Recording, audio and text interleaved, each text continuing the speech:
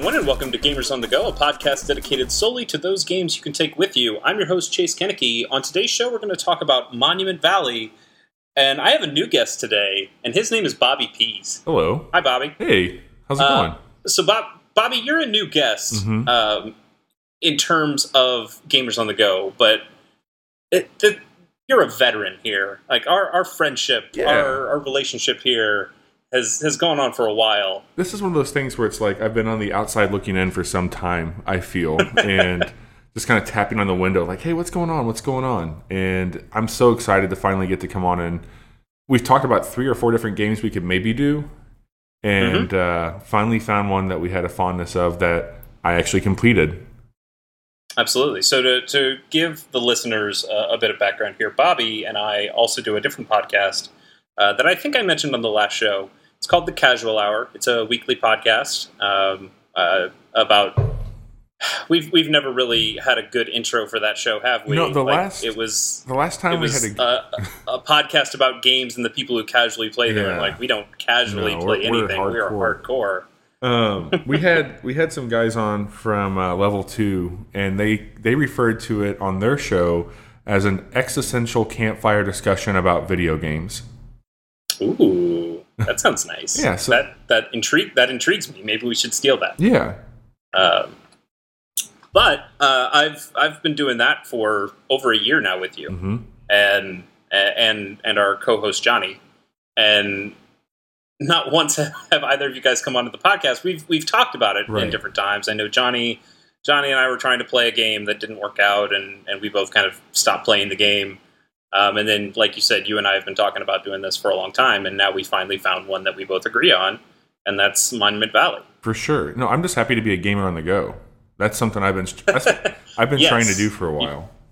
You're officially a gamer on the go, and in fact, I'm so proud of you. You've been playing. You've gotten a 3DS recently. Yeah. You've been playing 3DS games. Like, you are. I am. A proud papa over here. You asked me to be a part of the Game of the Year stuff for your show here, and I remember looking at all the people that were submitting that you had. And here I am, just like iOS across the board at this point in time. And so, like, how different this year submissions might be, considering that, you know, I have a Switch and a 3DS now on top of my iOS devices. So I'm not faking it any longer. I'm actually the real deal. Yes, I'm definitely looking forward to seeing how your top games change over time. Yes. I don't know how the end of the year stuff's going to work. That kind of felt like a nice, like, 1 year thing to try to schedule in everybody to do their stuff, but I definitely liked the aspect of getting guest top 5s or top 10s, so I'm going to keep doing that in some capacity. Sure. I also wanted to get you on from Monument Valley because you have somewhat of a unique perspective on this game, because you are an Apple employee. I am. You work at an Apple store. I do. You're a manager of an Apple store? I am. I manage an Apple store. You're Steve Jobs. I'm Steve Jobs reincarnated. No. Oh. Okay, I can only wish. Gotcha. I can only wish. You've got a better beard than Steve Jobs. I got a huge beard. You've got about the same amount of hair as Steve Jobs on top. The late Steve Jobs were very similar up top. I'm a little bit bushier on the chin there.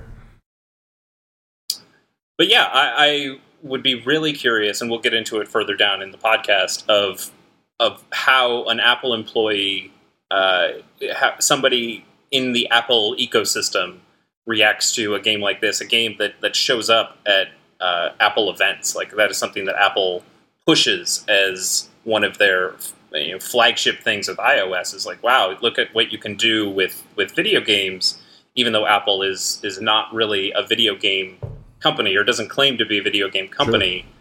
The ones that they do push are things like Monument Valley that I would really like to hear your perspective as an employee of what you thought of it, and then maybe how, like, the Apple Store changes, the atmosphere of the Apple Store changes, or, like, people coming into the Apple Store, and how any of that works. So we'll get into that later, but first, we should probably explain to people, if there are people out there who don't know, what Monument Valley is.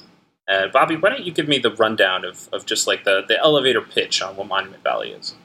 I would say it's an immersive, surreal Escher painting, which they're all surreal, but it's an Escher painting that has heart and feelings that you can literally touch and explore some human concepts in a very rigid or whimsical fashion.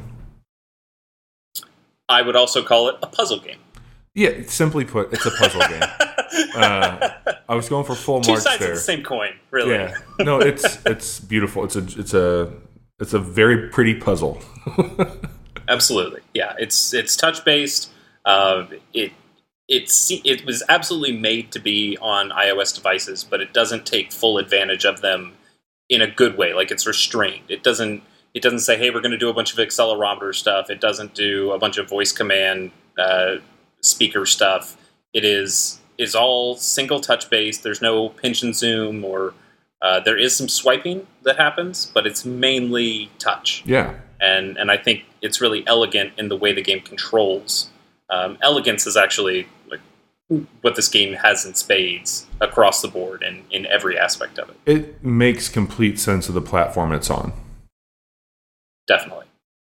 So, Monument Valley, the original game, Monument Valley 2 just recently came out, and I think that really jump-started and sparked the idea of doing this podcast. So we'll talk about both games. But we're going to talk about Monument Valley, the original, first. That game came out April 3rd on 2014.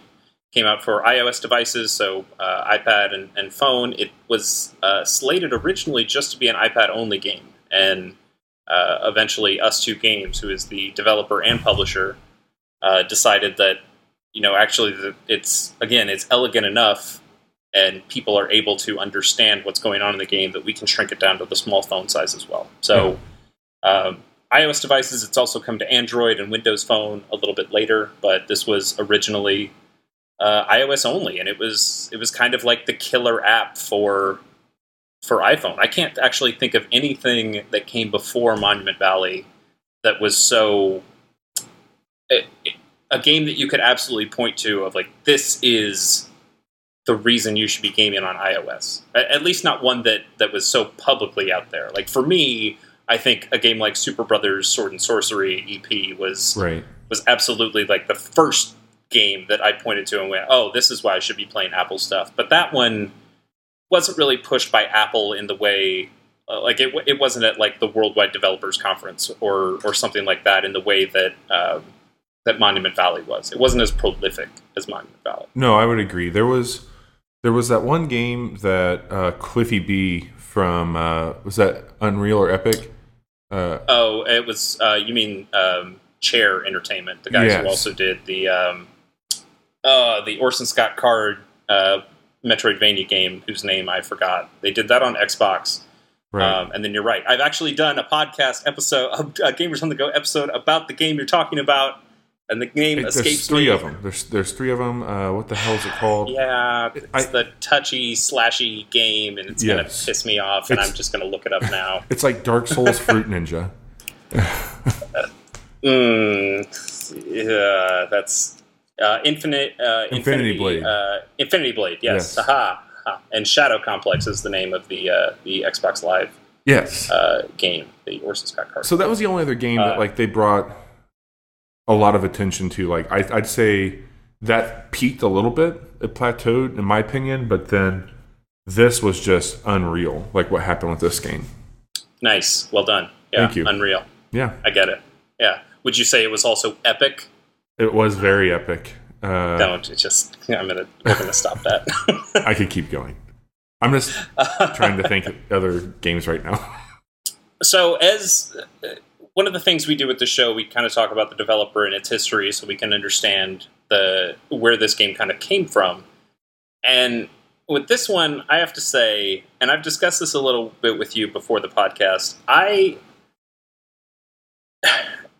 had no idea what Us2 Games were. I thought from the name, Us2 Games means there's two people. It's two guys who are in a garage somewhere.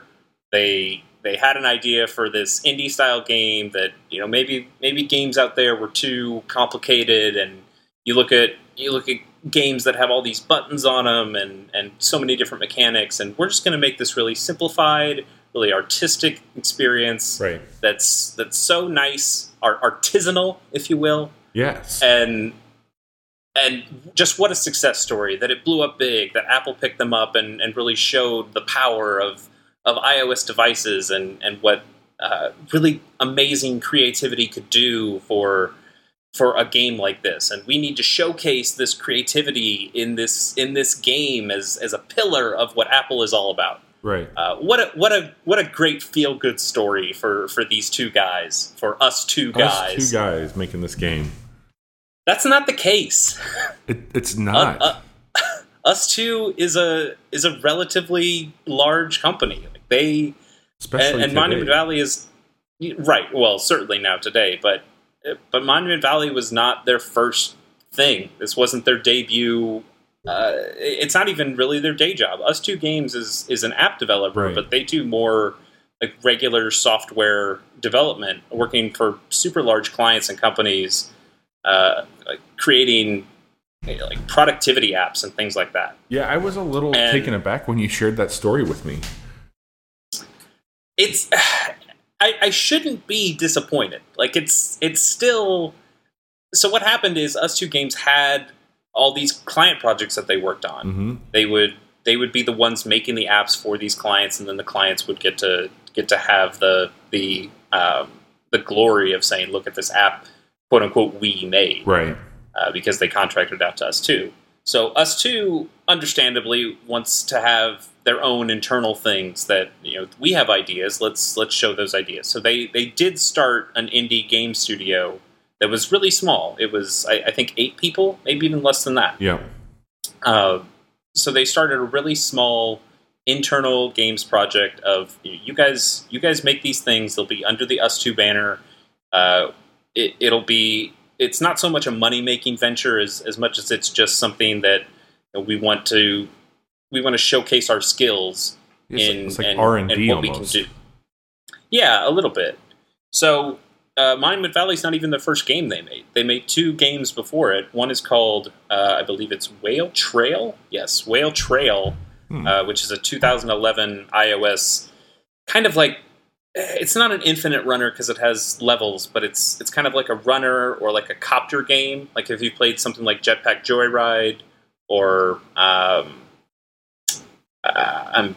missing other examples of it. What's the I guess kind of like Flappy Bird, but what's the other one? Tiny bird Wings? game. Tiny Wings. There you go. So it feels very much like that. It's very candy-coated, artistic looking. It looks like an Adult Swim game. Sure, but less in a parody style, right. And more in a genuine. I don't want to say My Little Pony because I feel like that's derogatory in some way or flippant about the art style, but it like looks Steven Universe. childlike cartoon. Yeah, it looks childlike cartoony. And it's fine. I played a little bit of it. It's a game. It's not going to revolutionize the industry like something like Monument Valley did. It doesn't put people on notice, but it's a game. Right. And then after that, they also made a kind of minimalist puzzle game that deals with geometry and light, and it's called Blip Blup, BLIPBLUP, and that game has you. It's very much like white and black, and when you touch the screen in these kind of grid, it will light up from where you touch, and then it will cast that light across the grid. But there are also obstructions, like little structures in the grid that will stop your light and create shadows. Was this their first game? This was their second game. Whale Trail was the first one. Got it. Okay. Blip Blip came out in 2013. Got it. But that game seems pretty cool. I didn't actually end up playing it. I did watch some of it be played. It seems like a neat thing, but again, it's like minimalist puzzle game number 5,834,000 blah blah blah. Right. It doesn't seem that crazy innovative or something that really makes you stop in your tracks. And then Monument Valley comes the next year in 2014, and just wow. Do do you see any informing attributes from the first two? Not particularly. Like both those previous games are touch only games. They're not using accelerometer or anything like that. But I hardly think that's an inspiration. What seems to really be the case is I'm not sure if they hired Ken. Oh God, what's his last name? Ken Wong. Right. If they hired Ken Wong to work on Monument Valley, or he was a designer that worked on the other two games, and then it was his turn to kind of come up with something. Sure.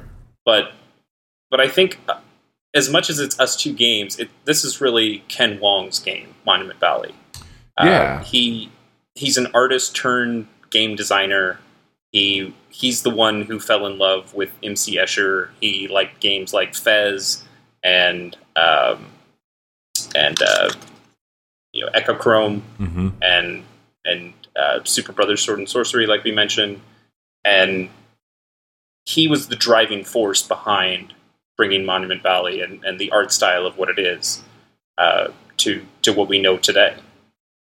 So one of the driving things about Monument Valley that I find both interesting and maybe for me personally a little disappointing is this game's really easy.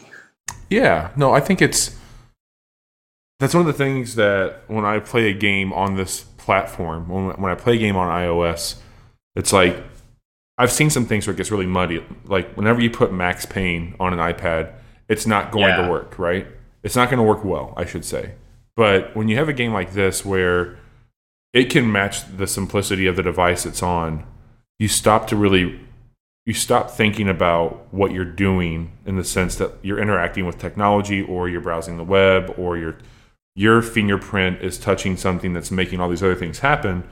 You just start to focus on what I think they're going for, which is emotion and storytelling. You're right. It's to my point and your point. It is extremely easy, but it's more of a cinematic, in my opinion.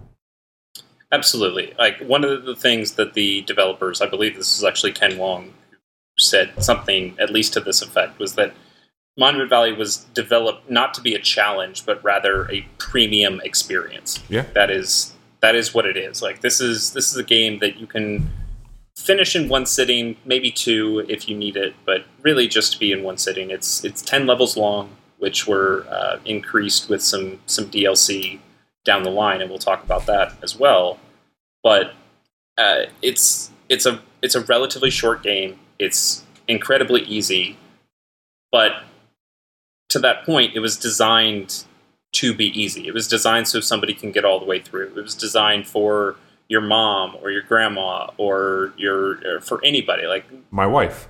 Your wife, children could totally play through Monument Valley and just look at all the pretty pictures and touch until they figure out the solution. You mentioned Johnny earlier, and he's a friend even of Johnny. ours. Yeah, Johnny like so bad at games, so dumb, but even he. He was telling me that his son and him have started taking some of their morning routines, and their son has an iPad, and I can't believe it, but he's already working through these puzzles with him.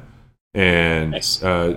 Johnny's son Jude has become quite a fan of this game, and Johnny's tried to even play Minecraft and a few other things, but this game has gripped him in a way, and they've been playing this together. Yeah, I have to think that the simplistic inputs, that this is really just a game about touching and occasionally swiping on things.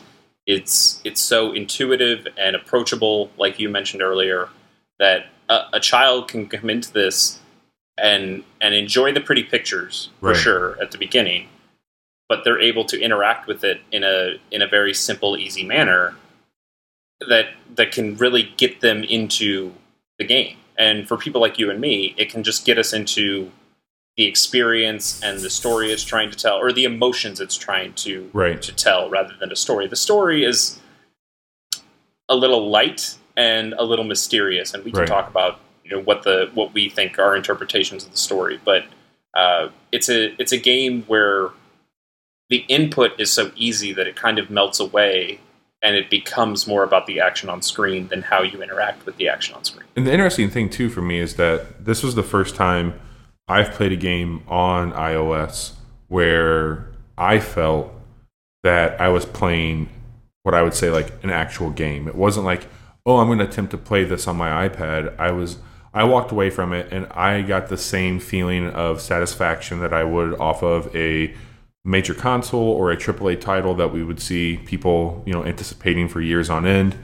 I walked away from my time with this game the first time and literally started it over immediately after completing it because I was just like, that was so satisfying.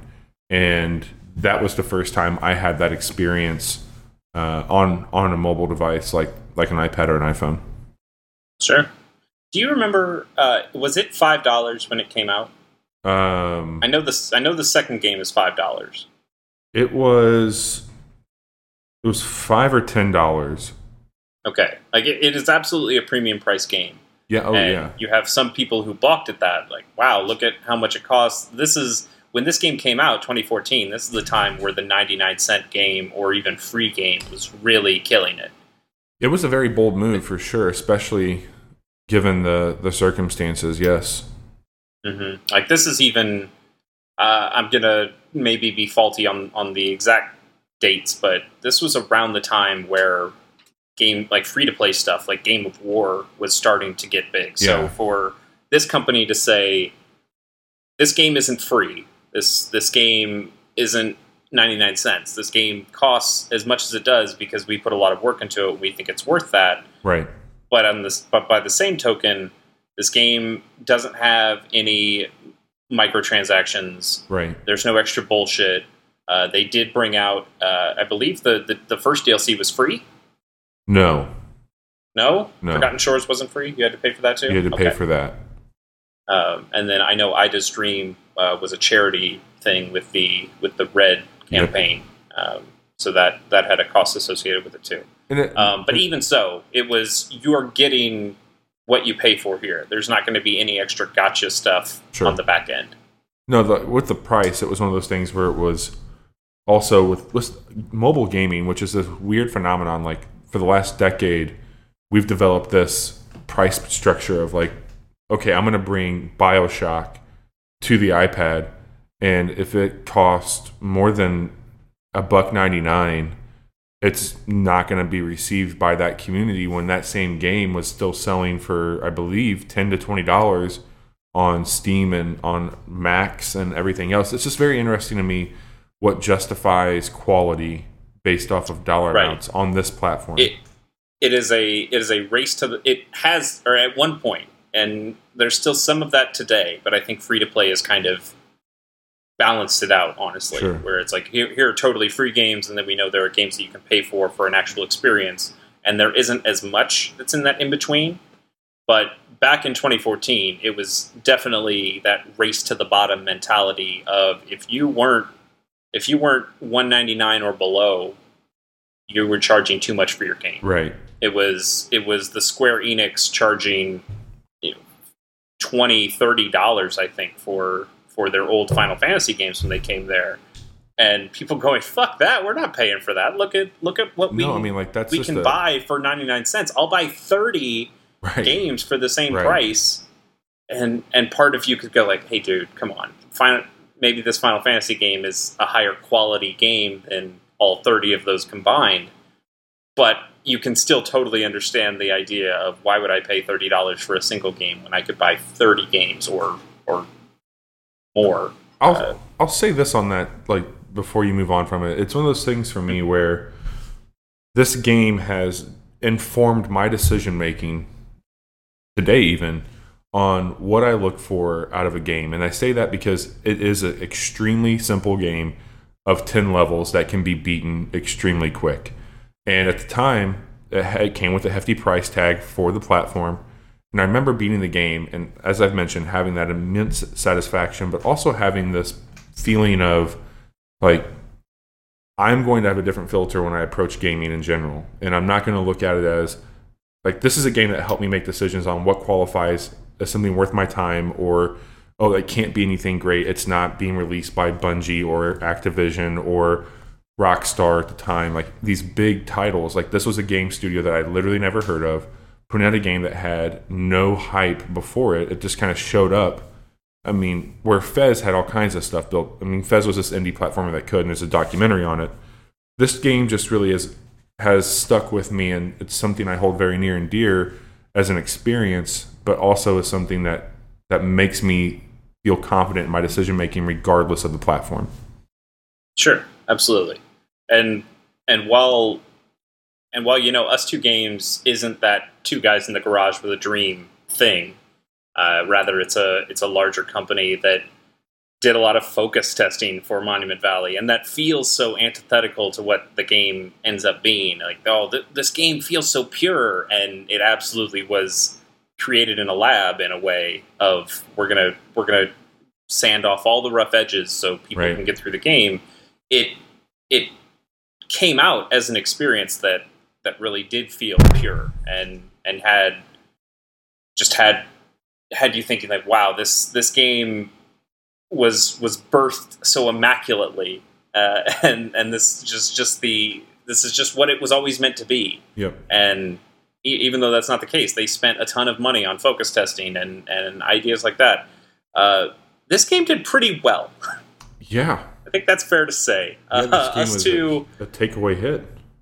But before Monument Valley, the Us Two Games branch of Us Two as a company was kind of just like a little showpiece of we've got all this. Also, we have this little internal game studio, and look, they're doing fun things. After Monument Valley, like this is one of their big revenue streams now. And Monument Valley was so big and sold so well. It sold 500,000 copies in its first month. It recouped its development costs within 2 weeks of release.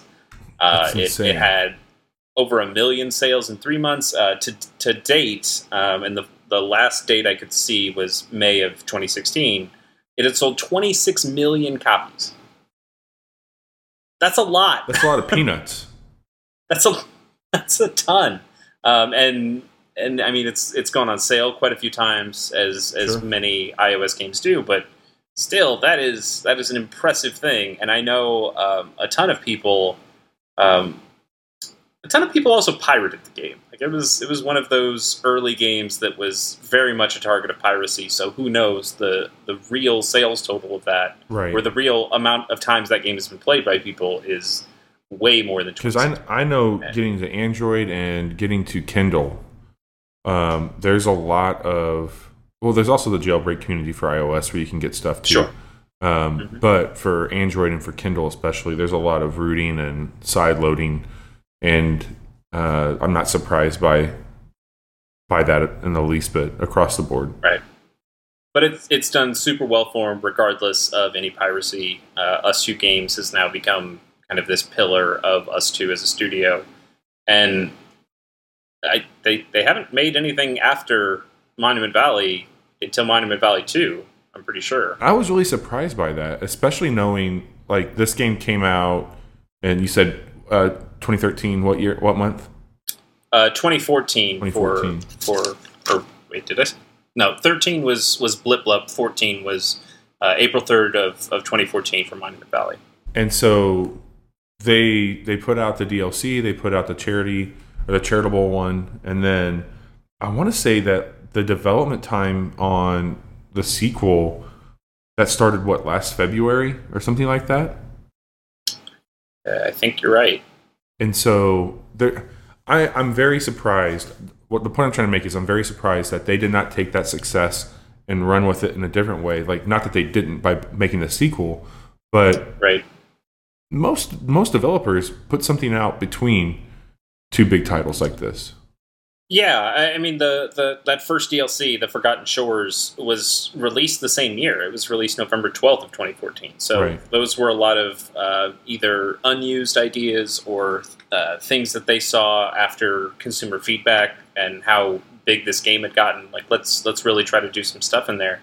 I think Forgotten Shores it's still not hard, but it's much more challenging than the base Monument Valley game. Sure. I think part of that was a response to people going like, this isn't hard enough. And there's some some trickier things in Forgotten Shores, but again, like not hard. You can still get through it. But that added 8 new levels, and then there was the Ida's Dream level, and calling it a single level is maybe not being nice, because it kind of feels like 4 or 5 levels in one. Yeah. The whole idea is that it's this single. You're on this single kind of island that has a bunch of doors, and you go into each of these doors, and they all kind of have a separate little puzzle inside them. And once you've completed all of them, I'm not sure if it's 4 or 5. Once you do that, that gets you to the end of the quote-unquote level that is Ida's Dream. Yeah, absolutely. And that was done, I believe they did that one for World AIDS Day, as Apple has the App Store gone red, is what they refer to it as. And yeah.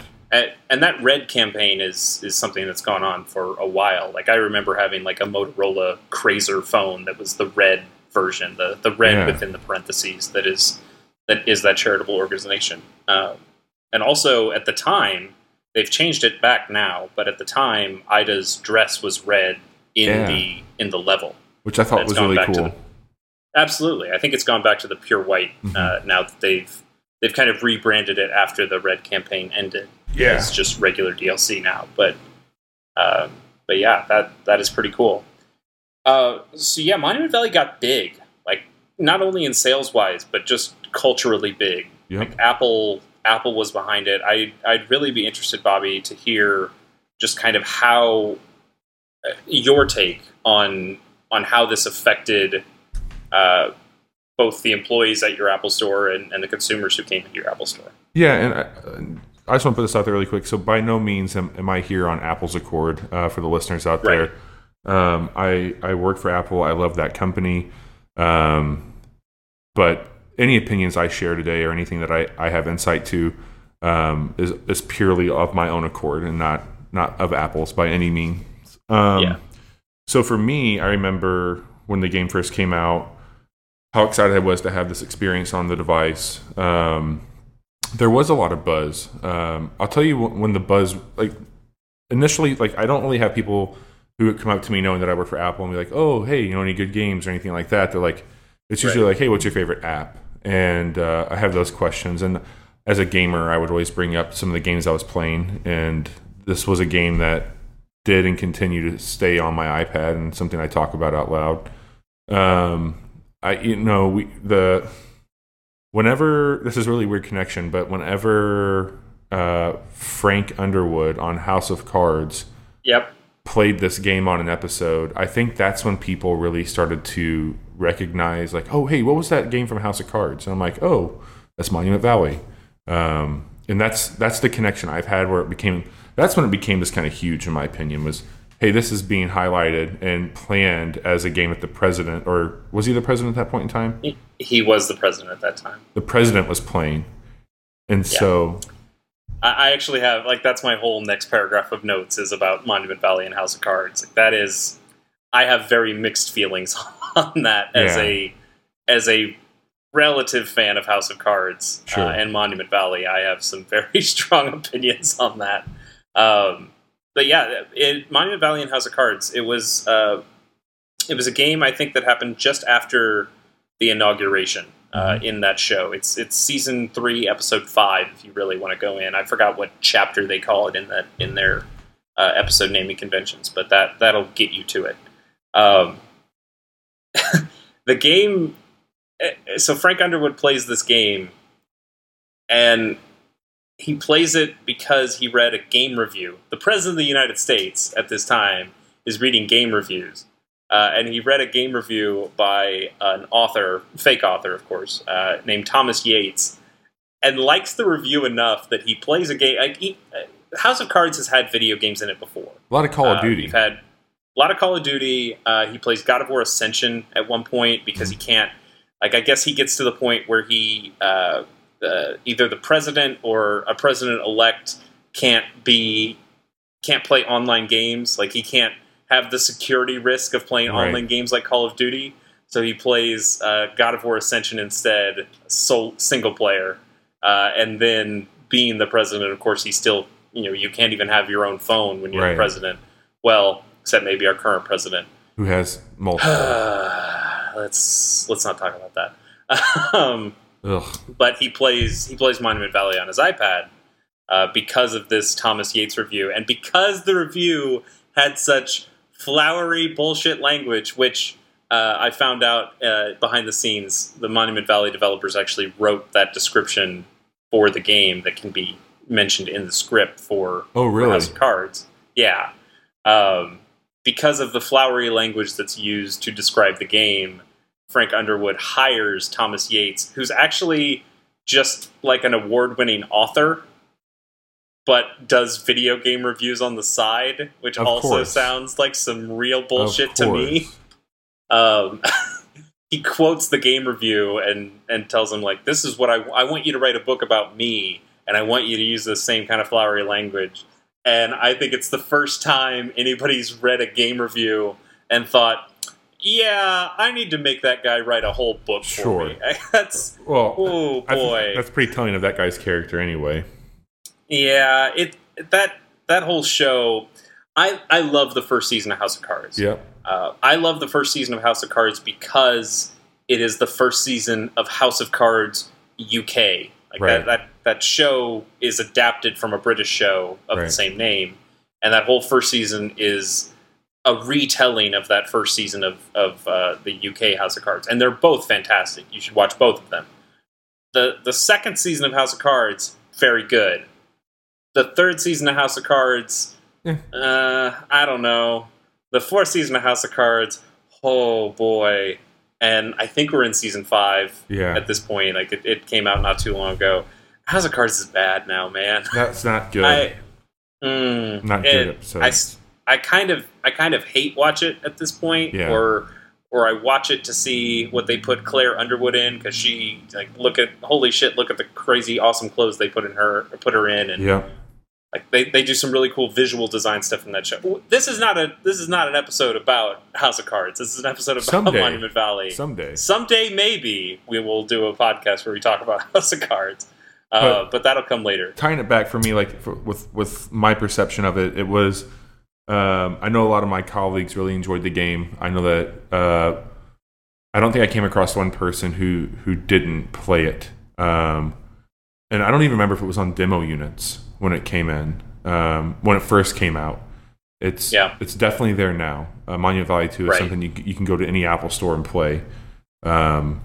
And it's gotten to the point now where we at Apple, we offer these camps and these workshops for various products, and we have a whole line designed for kids. And to promote creativity and drawing, there is one where it was drawing of Monument Valley kids, or style, like it was drawing those characters, which was a lot of fun. Very cool. That's awesome. So yeah, like it was a big deal everywhere, Mm-hmm. and I imagine like Apple Store was like ground zero for that stuff where it's all happening. But let's talk a little bit more about the game itself. We've talked about a lot of things around the game, Sure. but we haven't really delved inside it. So Escher style puzzle game. The Escher, for those who are unfamiliar, is the staircases that go into other staircases, the optical illusion stuff of the waterfall that falls into itself. Yeah, a lot of the muse for Inception. Sure, absolutely, and Monument Valley is definitely not the first game to deal with Escher-like elements. There have been plenty of others. I think the best example of it is Echochrome for the PSP. I think that's also come to. I know it's come to Vita, like as a PSP game, but I think there might also be a way to play it on a home console of some sort. Cool. Echochrome, though, is really cool. It's monochromatic, though. It's black and white only, and the character kind of moves on his own. Like I think he makes left turns on his own. So you have to kind of manipulate the environment to make his left turns get to the point where you need to go. But it is a lot of that. I'm going to move this one pillar into this one pathway, and because of the perspective, it looks like they kind of go together. And now that guy can walk across that as if it was a single fused piece. And then you can move the environment around and see that, oh no, those things actually weren't touching. Crazy. I've never heard of it. It's really cool. You should look up some video of it at least. I know they made a sequel as well. I can't remember if that was on PSP or another device. So it's a pretty old game, Echochrome, right? It's a relatively old game. I think it was... I think I have notes for it. It was like 2004, maybe. Maybe that's too early, but it was... I don't have it in my notes, but okay. Yeah. Older. Check out that game. Like that's a good game. But Monument Valley, like tell me about there are 10 stages, 18 if you count Forgotten Shores, 19 if you count Ida's Dream. Sure. Let's just use a single stage as a way of kind of talking a little bit more about this game. Tell me about your favorite stage from the original Monument Valley. Yeah, it's Chapter 4. It's the Water Palace. And I know that there's a few that deal with water, and I think this is the one I'm hoping it is. It's the totem character that they bring into the game. So during the gameplay of Monument Valley 1, you are controlling Ida, and Ida is moving about this game where there's switches and there's some nubs that you move pieces around with. And they introduced this totem, which what I love about the totem piece is that it provokes so much emotion with a single little eye. And you move this living creature around the board that will then act as a vessel of movement for you or a place of precision for a button or a latch. Not a latch, but a button. And this is a slowly sinking level, so to speak, and you're getting down to an area of water, and it's such really cool polygon. There's some really nice sun-setting cascade elements that go over the water where it's cresting, and I just remember thinking, wow, that this was kind of like the pinnacle moment for that style that the designer was going for. But it's a moment of heartbreak for the character in the game, where this piece that's been with you, that's helped you like get through what can be pretty treacherous times, more or less abandons itself for your safety and well-being. And I think it was a big, it's almost a halfway point to the, well, is it? Yeah, it's right at the halfway point. It kind of sets the chain of events that end the main story for Monument Valley. Like doesn't it end with like you breaking off on this little piece of the structure and it's starting to float and you're now floating to a new place. Yep. And even the totem breaks through the wall to try to come and like a loyal dog is trying to follow you, and just gets swallowed by the ocean as it gets deeper and deeper. And it's rough. It's real rough. It's very. My like, hair's on end talking about it here. Sure, I mean spoilers for something like Shadow of the Colossus, but it's like when you lose your horse. Right. You lose your horse. Agro, I think is his name. Like that.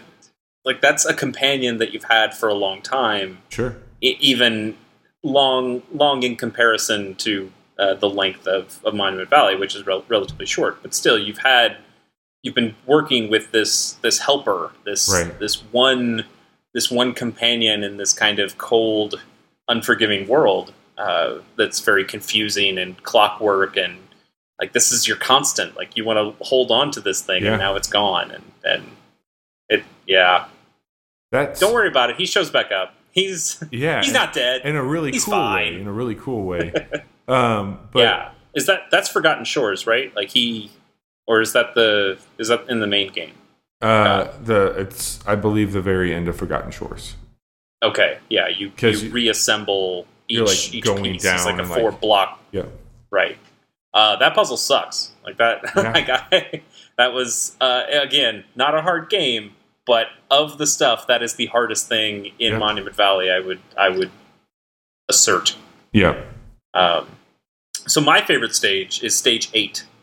It is I forgot the name of it, but it is a puzzle box. It's the stage where it starts out. It's a cube. It's kind of this brown cube, but it has these different places on the cube where you can open it up.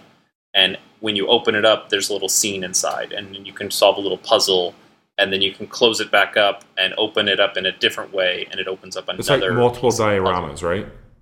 Yeah. It's very reminiscent of The Room.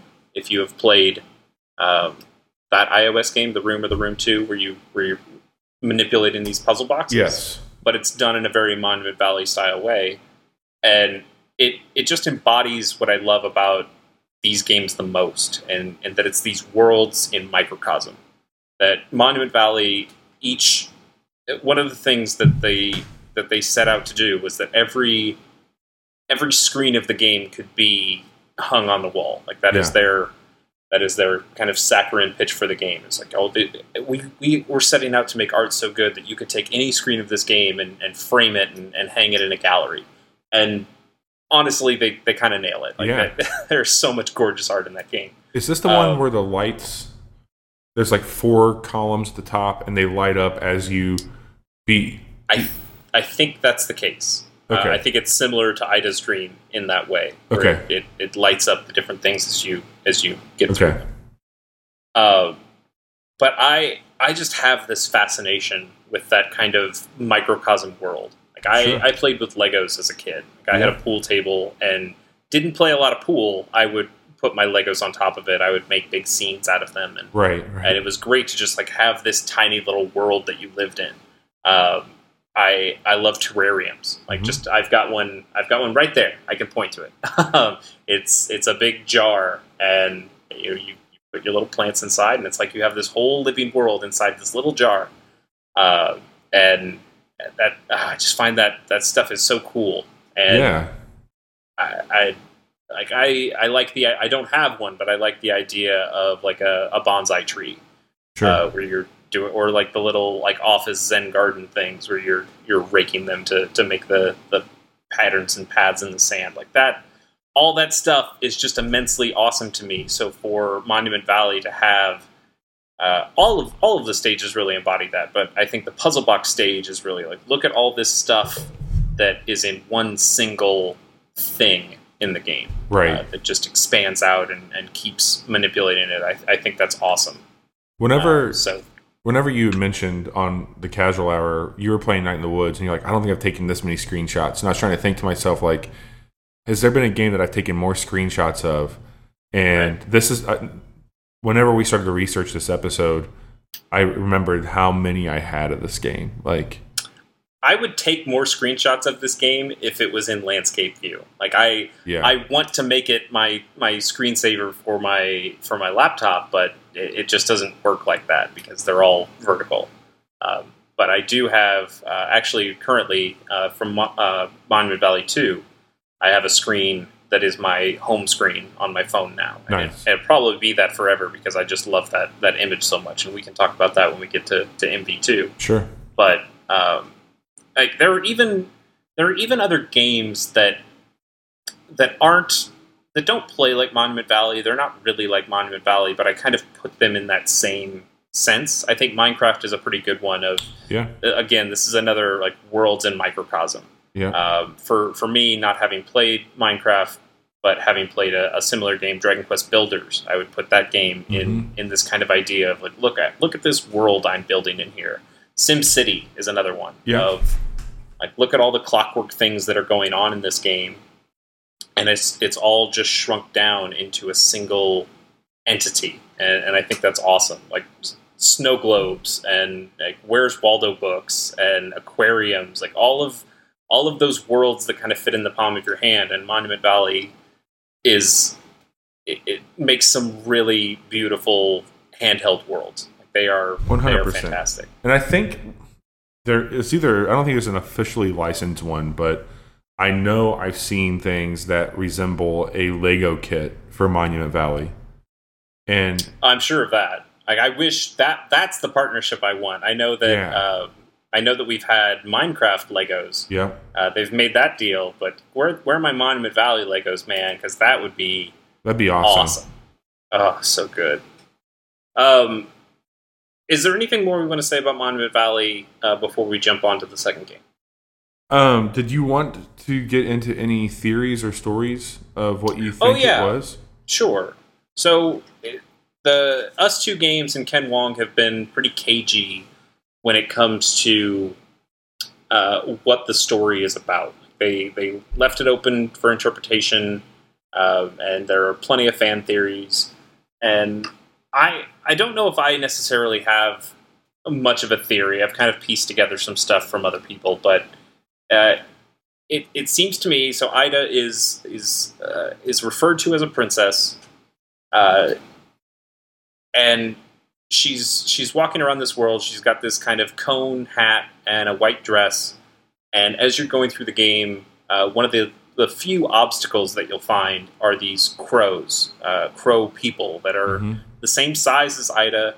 They have these long black beaks that honestly look like that. They look like the cone hat that Ida wears, except they're a beak, so it's on the front of their faces. But other than that, they basically look just like a black version of Ida. Yep.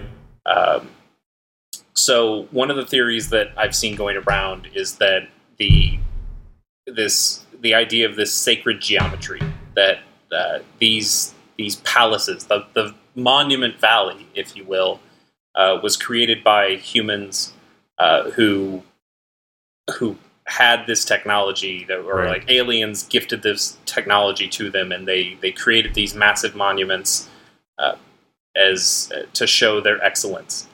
And I think that one of the theories goes that the aliens, didn't appreciate the opulence of the humans, and so they took away the magic geometry, the sacred geometry, and doomed the humans to walk around their own monuments as these crows that were too dumb or couldn't figure out how to work these clockwork stages to get out of this, so they were kind of trapped in these monuments. And that Ida is the last human who wasn't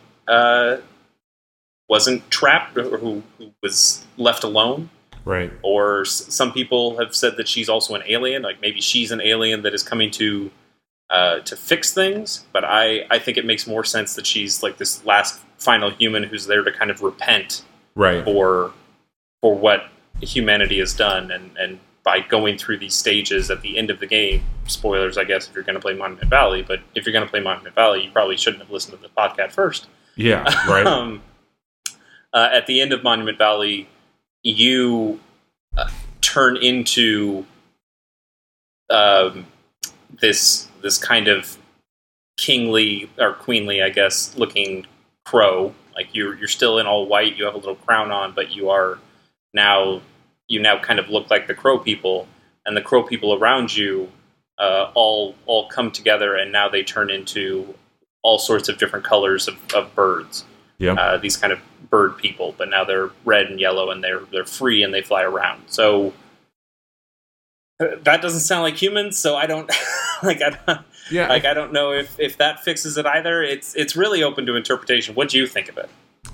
I think what they've said, like what is it's a game about architecture and for forgiveness, and I think that there is a lot of that emotion about forgiveness, and Ida is interacting with, I guess, either the memories or the cognitive ability of connecting with these alien beings at certain points throughout these stages. And again, like sacred geometry, like to get really granular with it, like there's people who believe that like sacred geometry is like something that goes throughout all life forms, like on a molecular level, even like it naturally is occurring throughout life. And so by removing that or taking that away, like midichlorians. Yeah, it's the Force. Essentially, sacred geometry is what made Darth Vader. I would say that like I looked at it as a way of it was taking life away, whether that was life as you know it, like as what you said. Hey, this is our world that we can interact with, or like from a sense of like, are you dead? Are you dead inside? And I think that I'm very much in line with you that she represents humanity's attempt to redeem itself and be forgiven, but then work together in harmony. And as somebody, she represented that to her people, and like they were judging her probably. I think that's why whenever you came across one of them, it was always like this stop, like not going to work out. But I think for her, and at the end where it shows like this harmony of Sacred Geometry being brought back in and what that looks like with the group, like it was really, really cool. It was a very fond send-off, in my opinion, for the game. And it's interesting to see how some of those characteristics carry over to the sequel. Exactly. I think that's a perfect place to transition here. So Monument Valley 2 came out pretty recently, came out June 5th of 2017 for iOS devices. Is it out for Android and everything else now, or is it? Not yet. Yeah, I don't know if it's out yet, but it will be. Like it can't not be, I would imagine. Again, developed and published by us2 Games. The story in this one, in 2, is a little more apparent. I would say it's a little more prominent. Well, it's apparent. It's a little... Oh, God. Oh, man. What did I do? Oh, what a pun. It's definitely more easier to grasp, I would say. It's a story about a mother and a daughter. And I like to think that this game is completely divorced from the events of Monument Valley 1. Because I don't see the connection there. Originally, when I was playing it, I'd forgotten the name Ida from the first game, and I'd forgotten the finale of the first game when they all turned into bird people. So my thought was this was the main character of Monument Valley coming back to the Monument Valley with her daughter and introducing her to the Sacred Geometry and what's going on. But that's not the case because they are different characters with different names. I think it's before. Okay, that's interesting. Do you think this... How long before? Like, do you think that the daughter is Ida?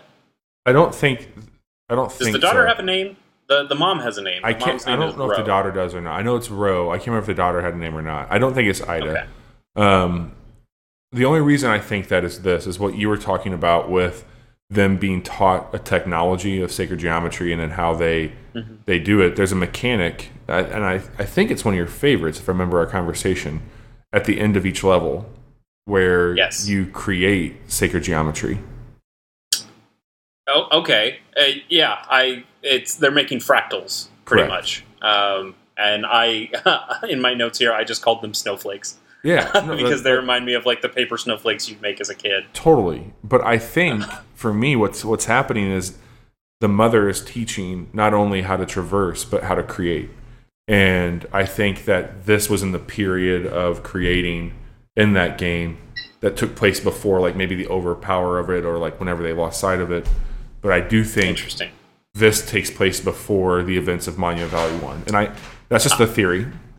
I could see it being a prequel. That would be the way it would make sense. Because I don't see how it works afterward. Right. It doesn't work for me on that level. But yeah, it's absolutely a story about Ro bringing her daughter to the Monument Valley and teaching her how this stuff works. And the story then becomes because it's very prominent in the little bit of text you do get in the game. You find these holograms of either aliens or generations past. Like I kind of like to think that this might be a whole family of generations, and they each had to teach their child about this, and then the child goes on and does it on their own. But it's totally a game about letting go and letting. It's about one of the things that us2 Games even mentions. There's some behind the scenes videos that are on YouTube making of Monument Valley, and I will try to put those videos in the show notes if you're interested in finding them. They talk about it as a game about motherhood and a game about letting your child go off and be themselves, and at some point you have to say, hey, I did what I could, and now you have to let the baby bird out of the nest. No, I think it's interesting too. Those videos are great, and watching the second one, they talk about the perspective and the shift that they try to do, because one of the, I don't know if it was the designer or one of the programmers from us too, was saying how in most games, when it brings in parenthood or specifically motherhood, it's always usually viewed from the child's perspective. Right. And there's not a whole lot of viewing or what this might look like or entail from a parent's perspective. And there's other games, I think, that obviously encompass this really well. Like, it's not a mother, but I go back to The Last of Us. And I think about, like, what they did to the viewer or the audience or the player based off of some of the early moments of that game, and then what happens when they rehash it later on. Right. I don't think Monument Valley 2 gets to claim that it's the first game about being a parent. Right. Now, it's probably not the first game about motherhood, but it is one of the more prominent games about motherhood, as video games seem to be mostly driven around men, for sure. Yeah. So that it's different in that way. But we do have another game on the other side of the spectrum that is also dealing with similar issues that hasn't come out yet, and that's God of War. Yeah. You have the God of War reboot, where that is literally Kratos taking his son and trying to teach him, how to live on his own. And I don't know exactly where that story goes because that game isn't out yet. But we are seeing more stories about parenthood. Even something, I don't think they nailed it, but a game like Heavy Rain is a game about a number of characters, but one of those characters is a father, and you play as the father and dealing with losing a child and how that works. And there are games about parenthood out there, but Monument Valley 2 is a very elegant one. Generationally speaking, I mean, a lot of people who are in the industry right now grew up with gaming systems. And so, like, this is their method, this is their medium, this is what they've chosen as an art form, where, I mean, you can see characteristics of motherhood and adulthood and parenting through art, whether it be music or paintings or photography, for decades. But video games as a medium, especially in the art sense, is a pretty new one. And so it's interesting to see that around our age now, there's a lot of people who are starting families for the first time, and I have to feel that that's informing some of the storytelling that we're seeing right now in this medium. Absolutely. I mean, I don't want to paint with too broad a brush because there's certainly different generations of game developers out there, but to go back and think of when people were making games in the 1980s, like when games were starting to get big in that time, those people were young. They were high school and college kids, just out of college, and you had games like Zelda. I mean, not saying that that there aren't stories everywhere about guy gets girl or guy saves princess or something like that, but that does feel like, hey, we're single and we're pining after a woman or something, and now you get to that point where you can save the princess and live out that fantasy in that way. And as those people have gotten older, like almost 40 years? No. Yeah. Close to 40 years have passed since that time. And now those people are older and they have families and they have children and they have different emotions within them. And you're seeing more of those kinds of emotions come out in games. Like another one that I haven't played, and I haven't played for very specific reasons of I'm not ready to be that sad, is That Dragon Cancer. I know. You can, like, that game would probably rough me up real big, and I don't even have a child, so I can only imagine how tough that is for actual fathers out there and mothers to see in game form, like how you lose your child like that. Holy shit. It's interesting, too, for me to think about, to tie it back to a thought and a point you made early in the episode here about the approachability of this game.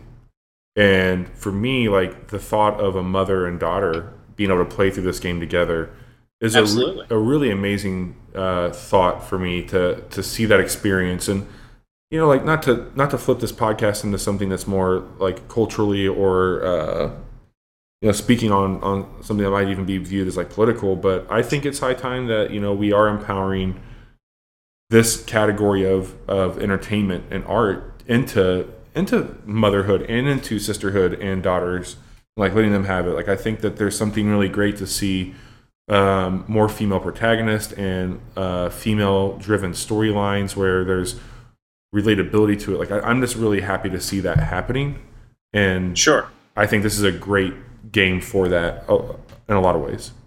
Absolutely, and I think one of its strengths is its restraint. It's not a game that says like, "Hey, look, you're playing as a girl now. Holy shit! Like, what's going on?" It's very, again, it's very elegant. It's very, this is just what the game is. It doesn't make too big of a deal out of it, and the game is good. Like, it is a good representation of that, and a good representation of motherhood and being a daughter and all these things. And it's not something that gets in the. It's not something that is strongly urging a statement, and I think that makes it very palatable to a very large audience. And yeah, I absolutely think there should be more representation in games. And this is a good way of dipping the toe into the water of like, look, this is just what the game is. It just has a female protagonist, and kind of just deal with it. It's not a big deal. Absolutely. So let's get into more of the game, because the game itself, I think having this mother-daughter mechanic makes the game different than the first one. There are so many things in Monument Valley 2 that, even though they feel like a slight evolution of the original Monument Valley, it's not. It's the same ideas. You're still tapping the screen. The mechanics are more or less the same input wise. They don't hold your hand as much as they did. Well, there's more hand holding in the game, but there's less hand holding in the game. Yes. 100%. Ro holds her daughter's hand quite a bit, but yes, you're right. There is less tutorialization of the game than maybe in the first one. But it's still very easy. It's still a lot of tapping and some swiping to scroll around different parts of levels. But mechanically, it's pretty much the same. And the only real difference in terms of gameplay stuff is that you now have, on occasion, two characters to control, or one character with another character that is affected by how you control the first one. And it seems like, if you pitch that, right, after the success hit that was innovative by its simplicity, like, if you were to pitch, like, hey, Monument Valley 2, now you control two people. Like, it almost seems like crazy, like an easy route. Like, oh, well, what are we going to do? How are we going to do it? No. It's the sequel, two people. It makes sense. They'll love it. I don't think that's how it was approached by any means. I think there's a lot of merit and discovery on what they did. And for all intents and purposes, even though they added the controlling of two different characters, and it sometimes at the same time, it still works in the way that it was elegant and packaged in the first one, and it doesn't distract or feel like it's just an added-in thing. Absolutely, like that 100%. It felt as elegant as picking up the first game. Whereas there are lots of games out there that the second game or a sequel of any sort comes out and wants to be so many more different things than the first game, and it's now overly complex and doesn't quite work. Yep. And I think it makes, like, at the end of this podcast, I was going to ask, like, what one do you prefer? What's your favorite one? And sure. I honestly think that's kind of a weak ass question, because both of these games do make a very strong argument. They play on very similar themes. They have very similar mechanics, but I think each should be experienced. Like, you shouldn't only play one of them and not play the other. And the nice thing too is that you could easily start with Monument Valley 2 and go back to Monument Valley 1. Right. Like, you could load up the DLC for the first time and play that. Like, there's no particular order. I think once you start a story, like if you start Monument Valley 2, play through that. If you start Monument Valley 1, I don't think that you should like bounce around by any means, because there is some continuity. And they're short enough that you should just you should probably beat it in a single setting, or maybe two if you need that. But it's and I mean, like, it's a great palate cleanser of a game too. Like, if you're in between things that are really big and arduous, like, this is a great way to just kind of reset. But no, it's a good point. Like, I really do appreciate the level setting there, because I thought about that. Like, how am I going to answer that question? Like, which one do I like better? And like, the only thing that kind of pulls at me in one way is there's no surprise here. Like, Right. with Monument Valley, there was just that sense of discovery, and it was like, oh, I'm being introduced to all these things for the first time. It's a lot like, for me, Guardians of the Galaxy. Like, the first one stands taller because it came out of nowhere for me. I was introduced to a new world and people that were in that world. The sequel gives you more of that and expands upon it, but it's still the same thing.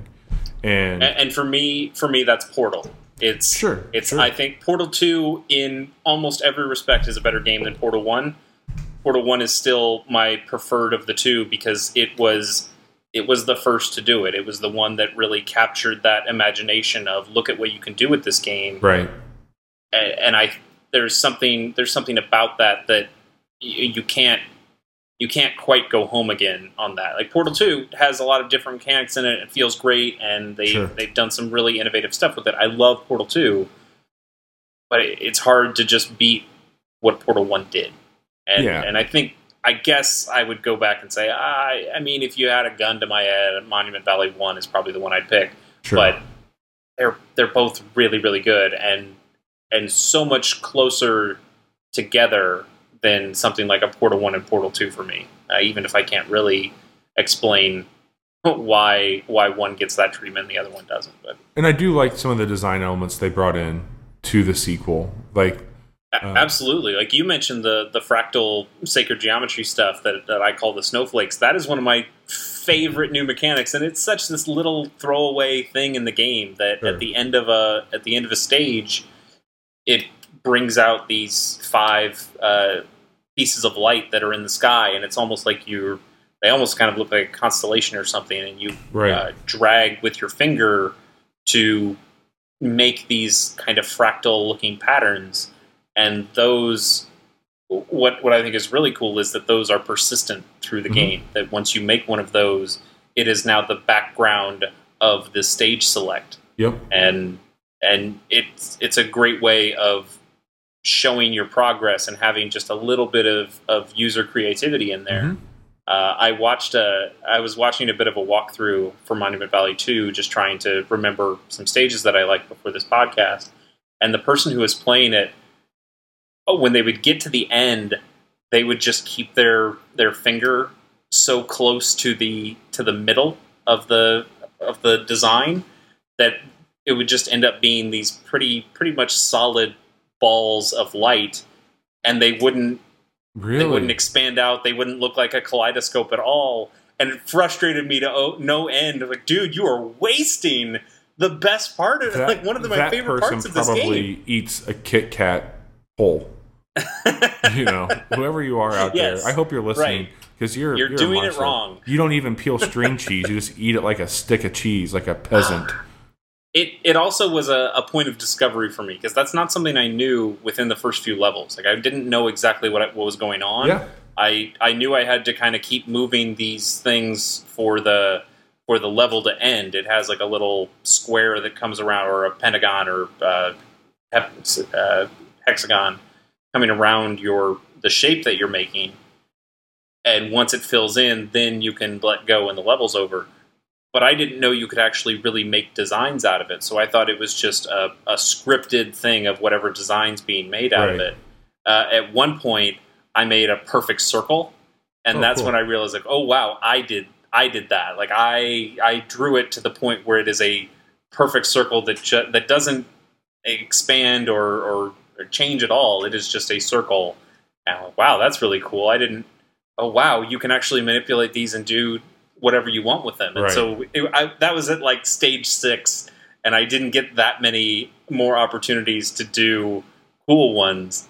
But maybe DLC. That more than anything makes me want to go back and play Monument Valley 2 again. Sure. Of just I want to make some freaking awesome fractals. That I know it's such a small part of the game. Like it's barely a mechanic of the game. It doesn't really make a difference on the whole, and yet it's such a adorable little touch for me, and I just love it so much. What about the tree?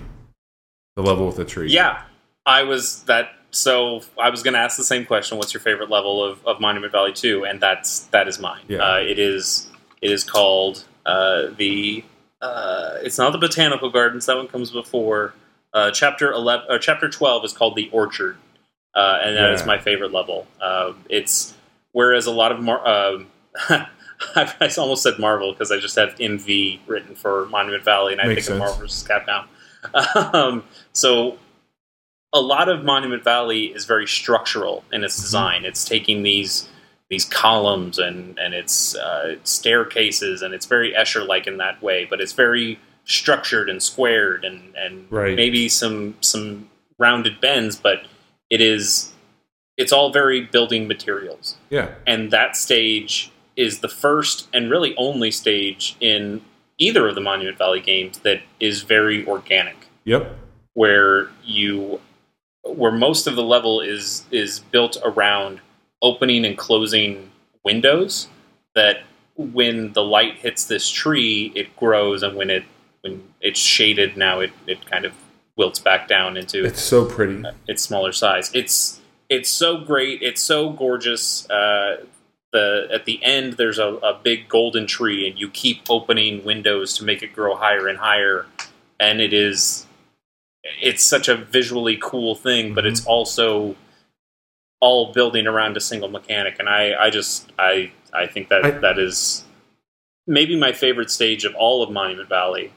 And I talked about loving terrariums, and that I have one. I have a couple in my home. I own a lot of plants in my apartment. I've got like 16 real plants that I take care of, and then I've also got a ton of fake ones that fill in.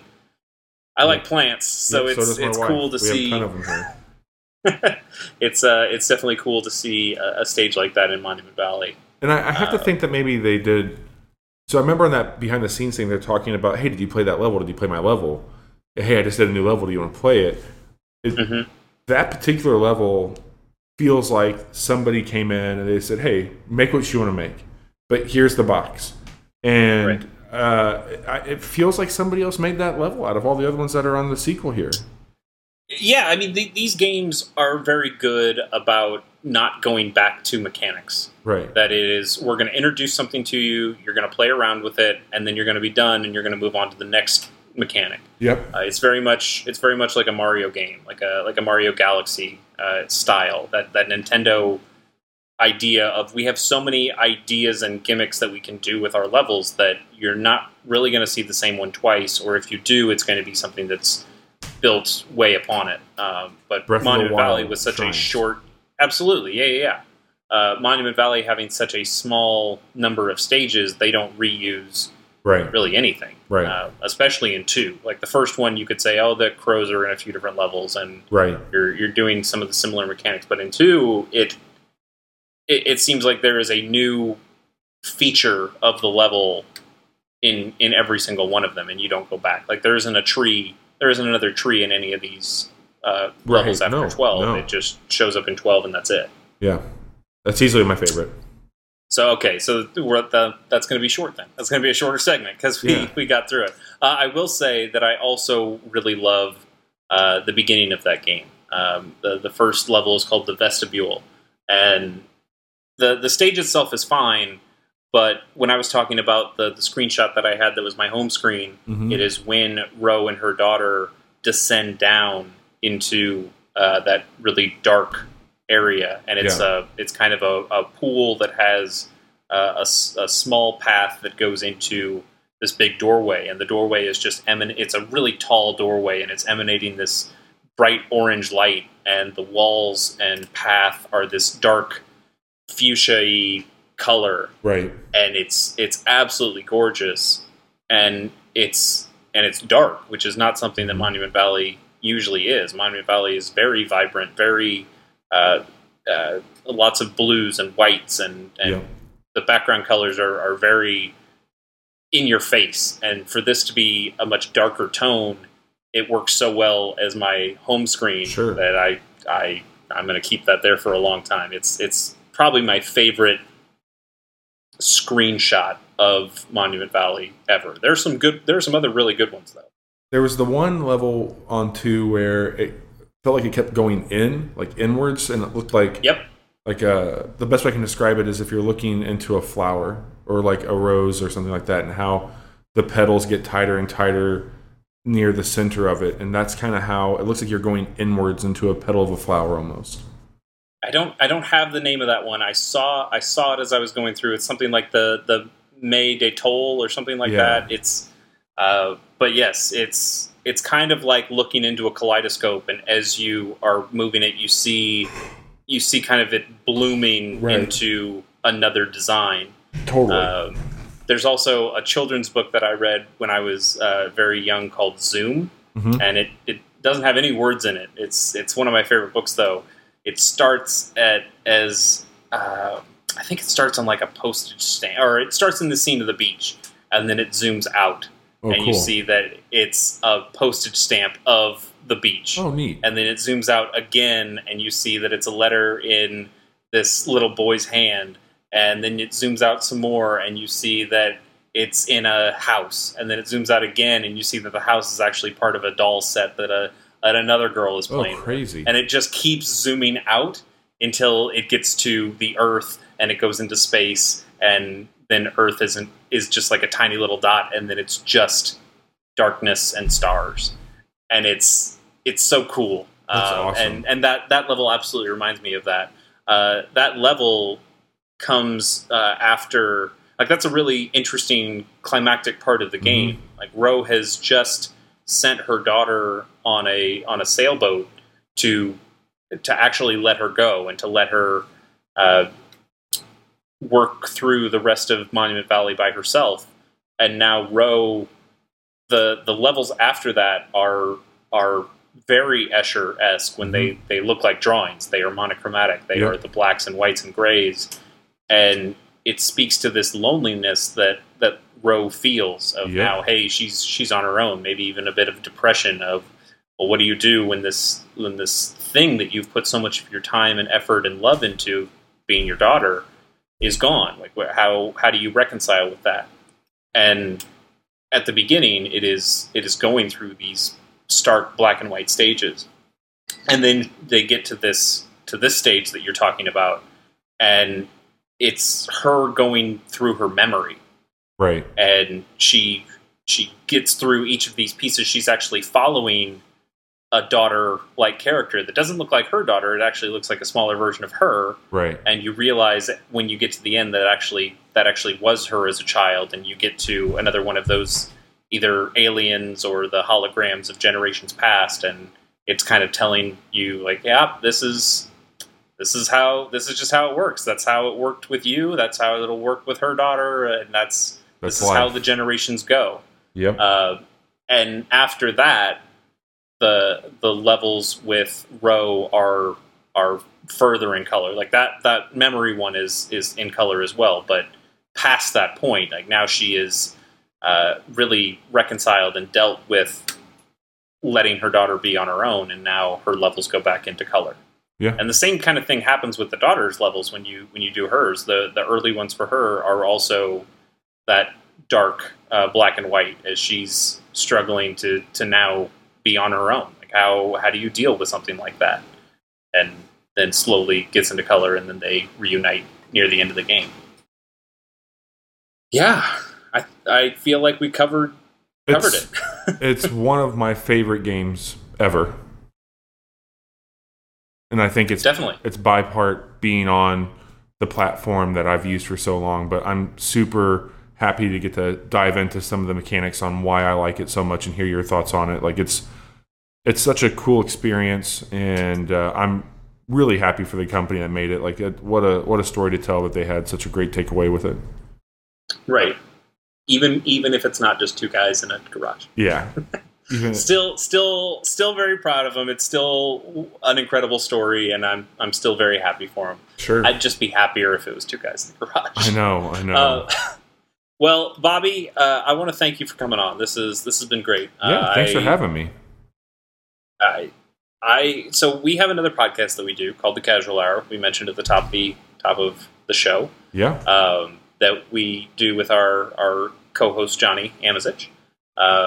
That's a weekly podcast, and you can find that on our website for that, which is thecasualhour.com. I'll also put a note for that in the show notes of this episode.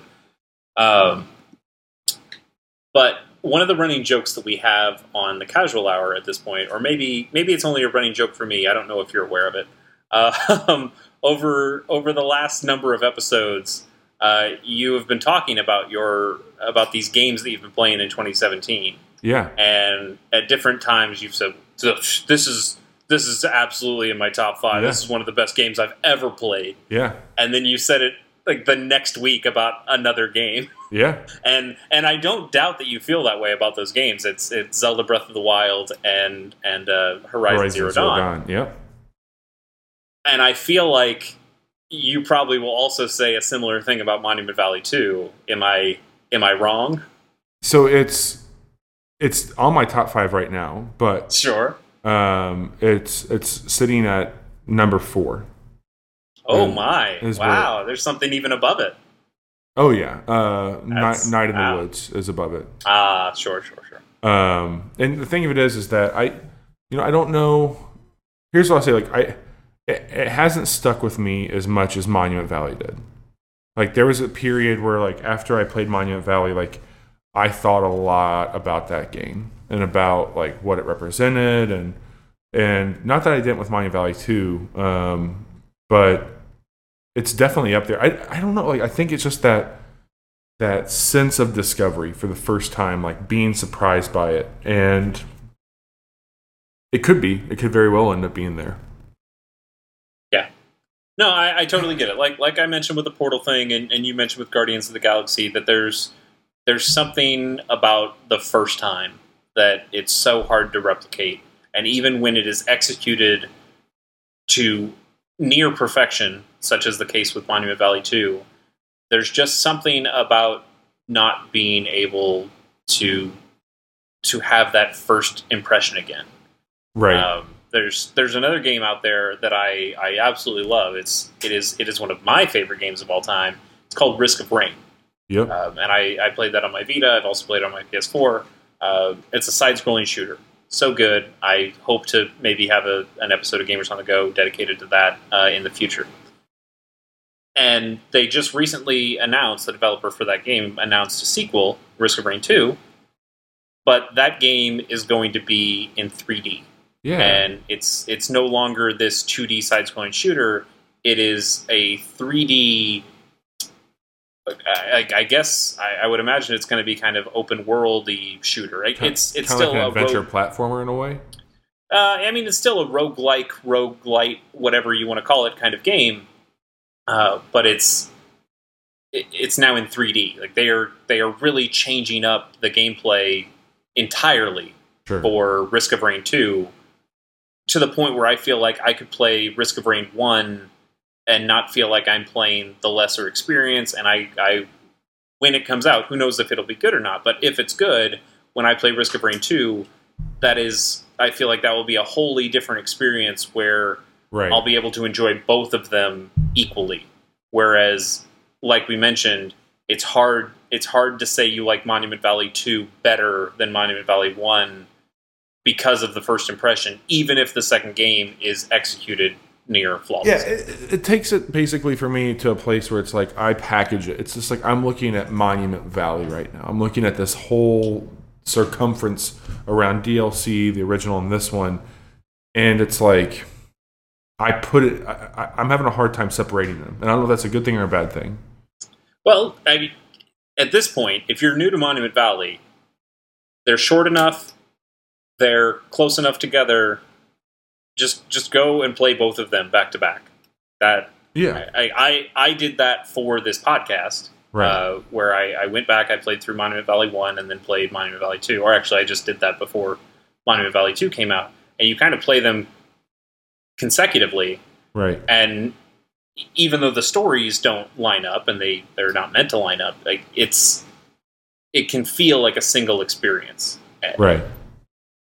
So just do that. Yeah, like you don't have to choose. Just play them both. I think you should. I think that's a game that you absolutely should play. Grab it on a weekend. It's really a good morning game. I think it's a great game to start your day with. Absolutely. Yeah, I mean it is a game that is built up into chapters. Both games are built into chapters. If you wanted to, you can say, I'm going to play one chapter and then stop and play it over a number of days or sessions. But it's also a game that you could totally, like I did, burn through it in an afternoon and just get a very good experience out of it either way. So, Sure. Bobby, I think we'll leave it there. We Okay. mentioned the Casual Hour, and where you can find that, and we're still doing our weekly podcast there. Yeah. And then also another thing I don't think I've mentioned on Gamers on the Go yet, I do some writing for the Casual Hour. I've been working Some on... very good writing.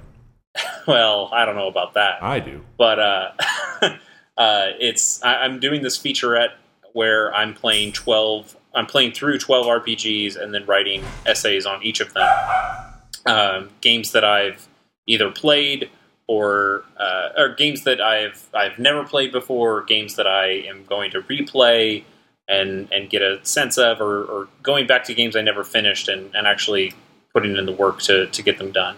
I've played games like Chrono Trigger and Fallout New Vegas, Yeah. and Persona 5 and some other games. Oops, I just accidentally just said the name of the game of the next 12 and 12. So the essays have been a little slower than the game playing, but I think I've got four of those essays up, and there should be a fifth one very soon. Which I guess, since I just said it, will be on Persona 5, at least loosely about Persona 5. So Okay. yeah, that's getting done. It's been fun to do, and you can find that at thecasualhour.com under Casual Thoughts. And that's where all of the writing that we do for the Casual Hour shows up. As for Gamers on the Go, you can go to gamersonthego.com and see all of our content there. Sometimes I'll write a little something in there or reblog something from Tumblr that catches my eye, that deals with handheld games and looks fun and cool.